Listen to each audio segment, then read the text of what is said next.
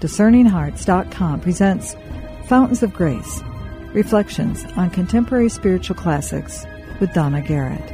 In this particular series of episodes, Donna discusses with Father James Perez The Way of Trust and Love, a retreat guided by Saint Therese, written by Father Jacques Philippe.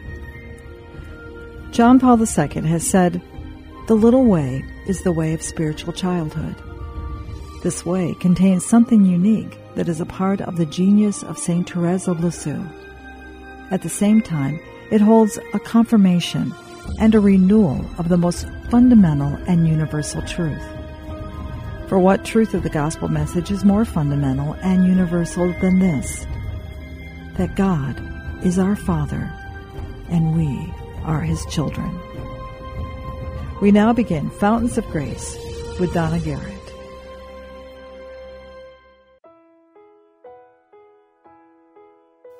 When a person is faithful to his or her times of prayer, day after day, week after week, it is like someone with a well in the garden that's choked with rubbish, branches, leaves, stones, mud, but underneath is water, clean and pure. In spending time in prayer, you're setting to work patiently to unblock the well.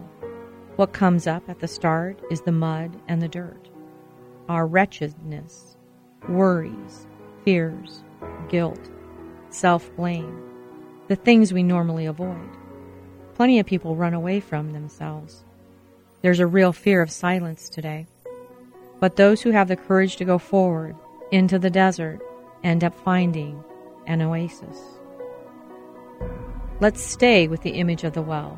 We start digging, and at first it's not very pleasant. We come face to face with our limitations and deficiencies. But if we persevere, we discover, to our joy, that at the bottom of our heart flows a pure spring of water, the presence of God dwelling in us. Only prayer grants us access to the bottom of our hearts.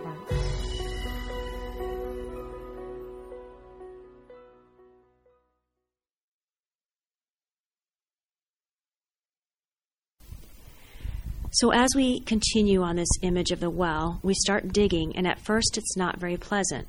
We come face to face with our limitations and deficiencies. But if we persevere, we discover to our joy that at the bottom of our hearts flows a pure spring of water, the presence of God dwelling in us. Only prayer grants us access to the bottom of our hearts. So, Father, in reading this passage of The Way of Trust and Love, I couldn't help but think about my first experiences with spiritual exercises and how I felt like I lived out this very experience of digging out the well in my spiritual life. Exactly. Sometimes that's what happens. We dig, and all of a sudden we feel that we are not worthy of God.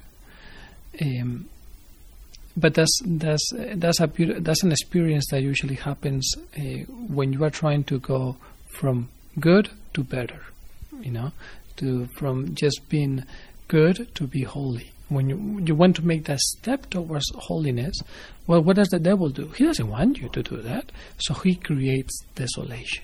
So he creates that anxiety, and he just makes you look at the dirty water and how unworthy you are, and he doesn't want you to move on because he doesn't want you to make that step to holiness.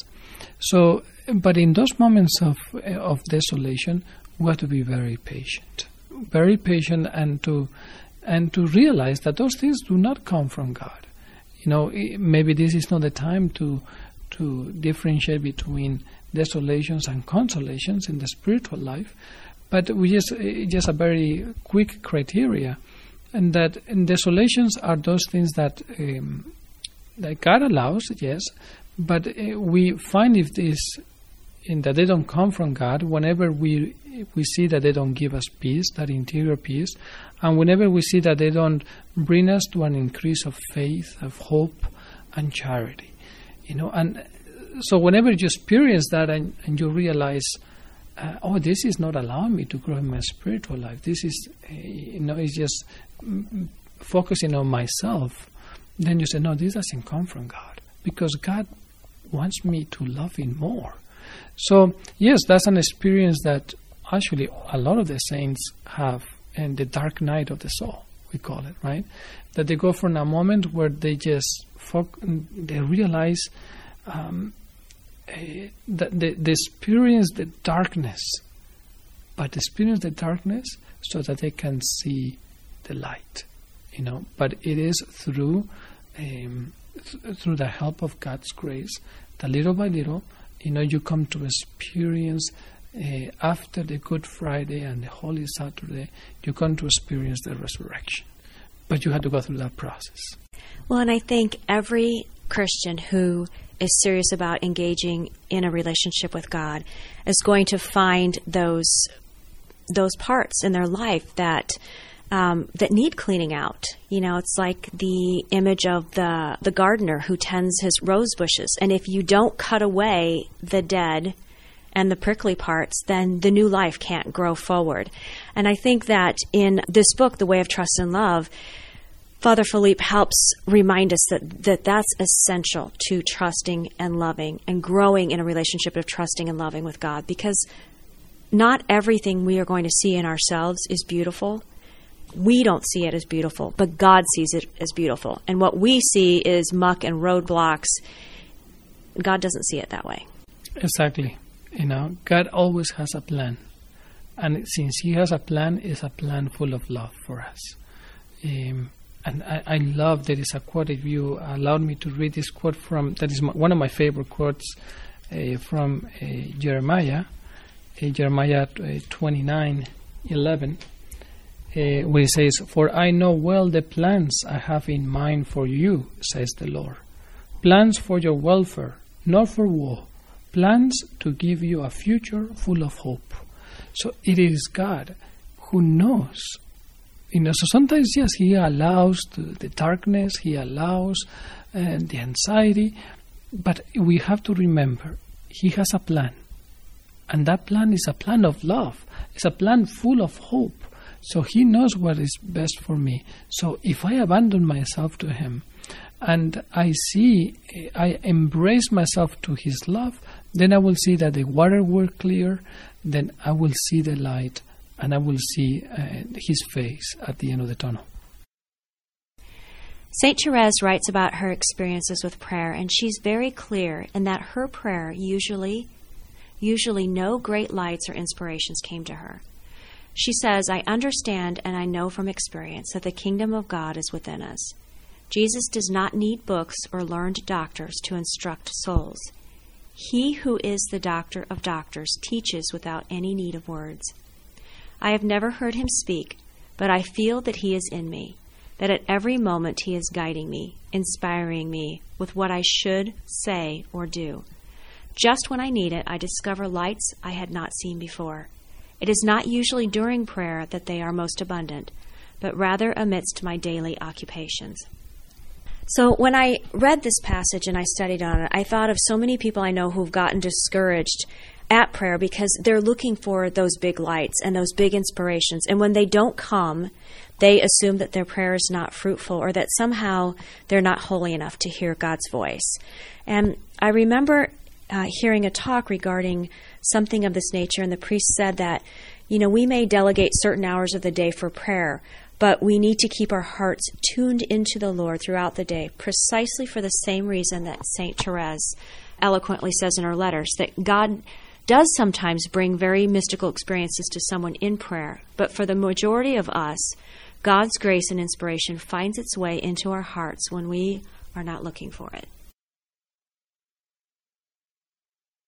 I want to begin this discussion with another quote of the prophet Jeremiah, which says in chapter 29, verse 13, "When you look for me, you will find me. Yes, when you seek me with all your heart, you will find me with you, says the Lord." Now, is seeking the Lord with all my heart. So what prayer, I had to ask myself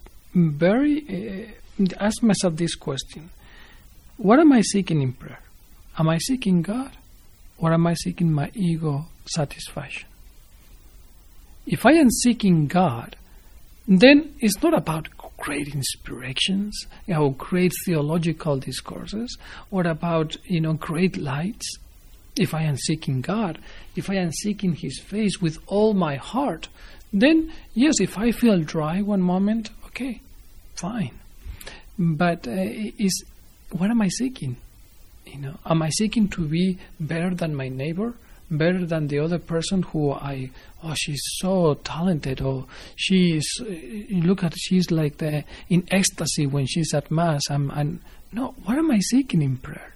If I am seeking God, then I am seeking His face. I am seeking Him with all my heart.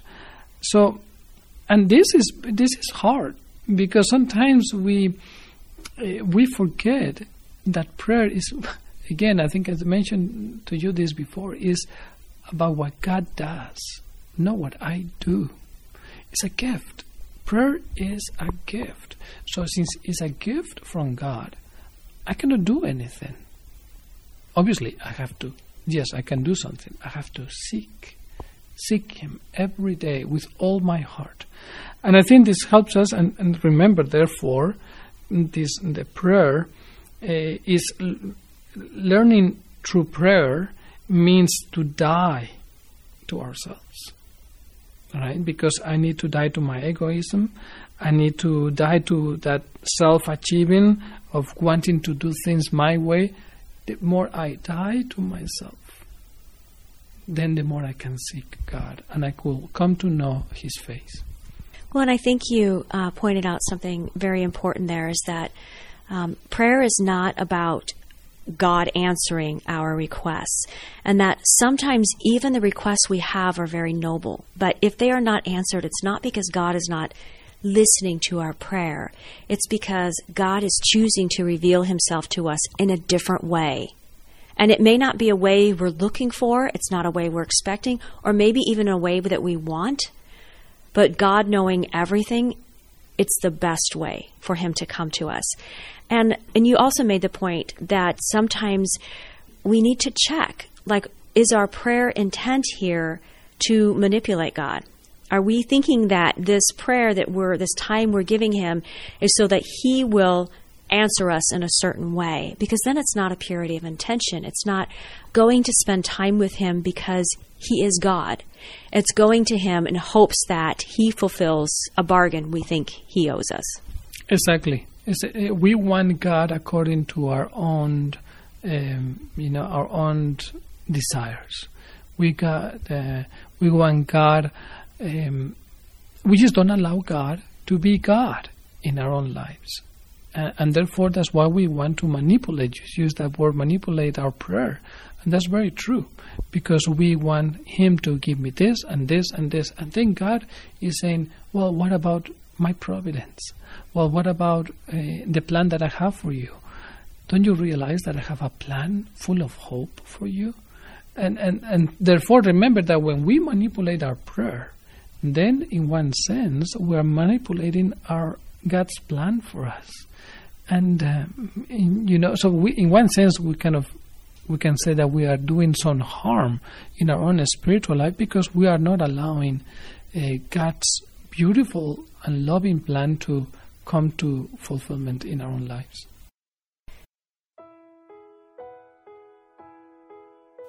There is a subtle but very common temptation in the spiritual life. With the excuse of wanting to be perfect, we seek to examine our inner selves too much, to evaluate ourselves and measure our progress. The usual result is that of a discontent, and permanent sadness slips into our lives. Since we are never fully satisfied with ourselves, such as attitude causes us to center ourselves when what we need to do is throw ourselves on God with unlimited trust. We are more concerned about ourselves than about God. The only way really to forget ourselves is by placing all of our hope in God. I don't mean we shouldn't examine our consciences. That is something we must do. But we should ensure that examination of conscience doesn't degenerate into gazing gloomingly at ourselves. The best way to discern our real sins is to look at God, to take His word as our mirror.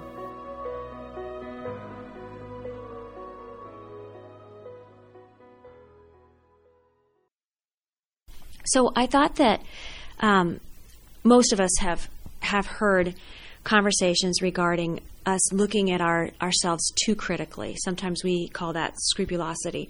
But I also thought about this lesser temptation, and maybe not so much for men, but for sure for women, that in the spiritual life we can wait too long to seek a relationship with God, because we look at ourselves and we see all the areas we're imperfect, all the areas that we fail, and we think, I want to fix all this first, and I want to clean all this up first before I ask God in. And there's a real danger in keeping God out of that desire to grow in holiness, as if we could.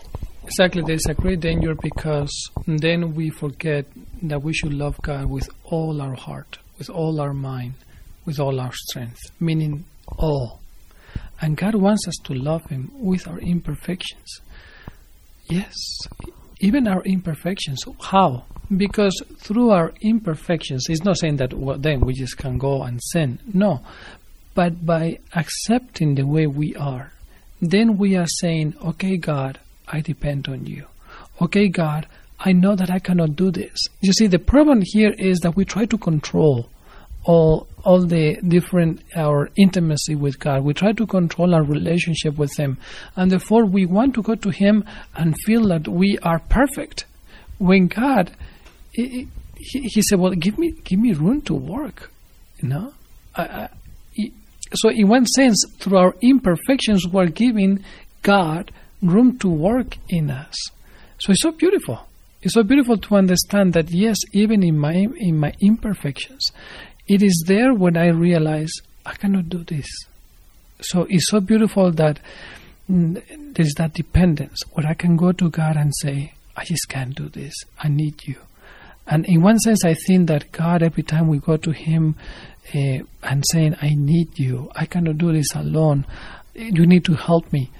I think for God, that's one of the most beautiful moments, when we go to Him as a child and say, I cannot do it. So that's why when we look ourselves and really accept ourselves with our limitations, that we really give a tremendous space for God to really work in us.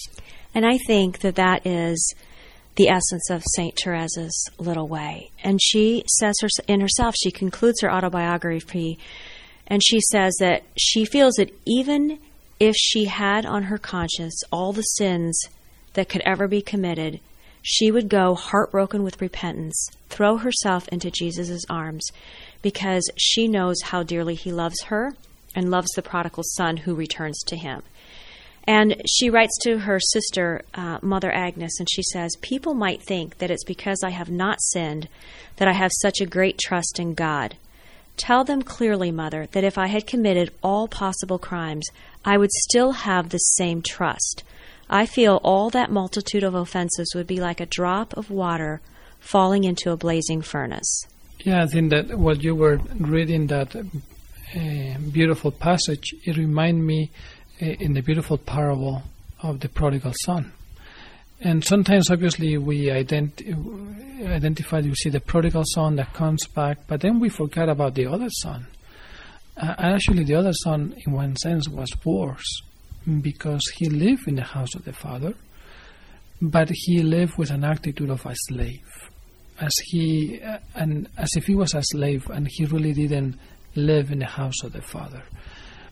And sometimes that could be our attitude. We think that we are there, we're working hard, and we're trying to be good Christians, but then as if we have an attitude of a slave, we don't look at God as our Father that is there to embrace us, is there to help us, is there to, there is so much joy when we go to Him. So I think that St. Teresa is telling us in this great way of trust in God, who loves you infinitely and will never abandon you.